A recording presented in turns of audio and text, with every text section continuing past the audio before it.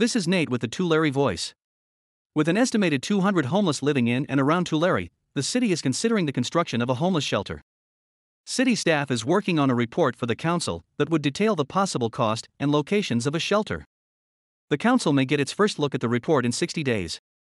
According to the King's Tulare Homeless Alliance survey in 2020, the population of homeless has increased by about 21% over the prior year.